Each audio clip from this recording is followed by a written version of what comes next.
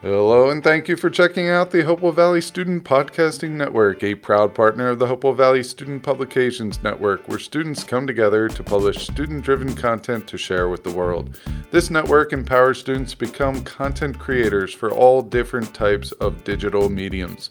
For more student-ran podcasts, blogs, artwork, and content, please check out the Hopewell Valley Student Publications Network at www.hvspn.com.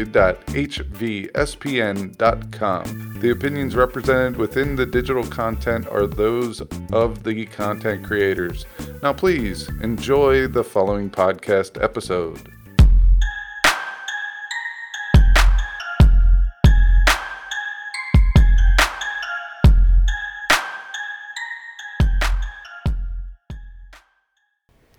Welcome to my AP Biology Thoughts podcast. Our names are Anushka, Olivia, and Hannah, and we are your hosts for Unit 7, Examples of Evolution, Butterflies and Parasites.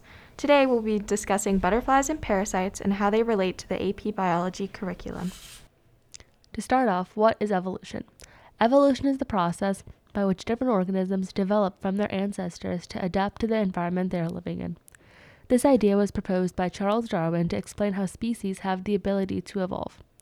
We can look at the blue moon butterflies, for example, and how they adapted to their environment to protect themselves from the killing parasite. The blue moon butterfly, or Hypolimnus bellina, is an egg fly commonly found in New Zealand, Australia, New Guinea, and the Solomons.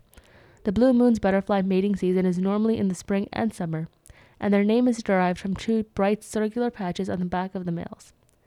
Natural selection occurring between the butterflies and parasites is an example of evolution happening in real time. This is because scientists discovered that the blue moon butterflies developed resistance in a span of only 10 generations, which only lasted a year from the killing parasite. As Hannah was saying, the blue moon butterfly species underwent natural selection within 10 generations. This is because since the parasites normally targeted male blue moon butterfly embryos, their population staggered to around 1%. However, because these butterflies obtained immunity from the parasite over these generations, their population bounced back to about 40% in less than a year. This process of natural selection really occurred due to a mutation in the male embryo. Mutation is described as the changing of a structure or a gene that might result in a variant form.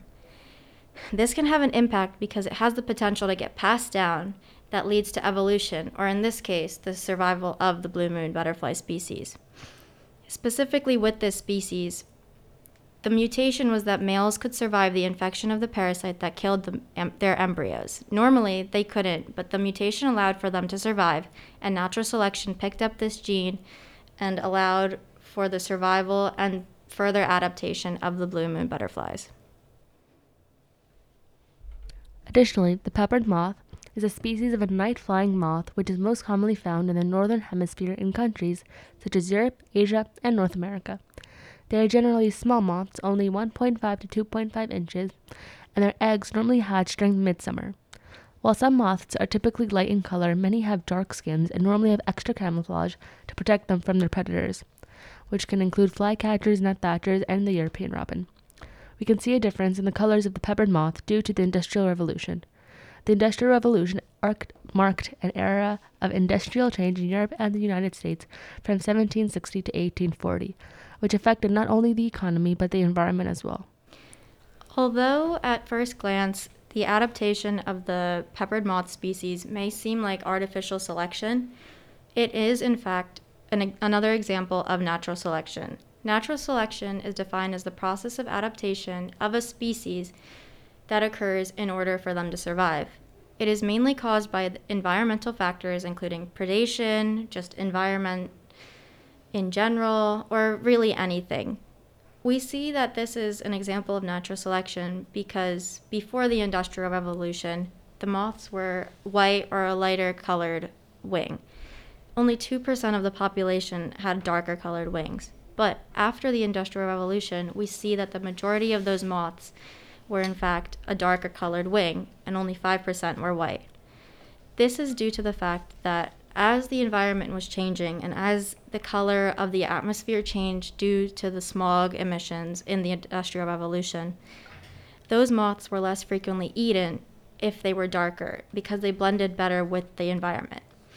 This is an example of natural selection because this trait, although it was recessive, was very important to their survival. This helped them not get eaten, and it ensured the survival of the species, which is why we see that over time and by the end of the Industrial Revolution, most of the species had darker wings.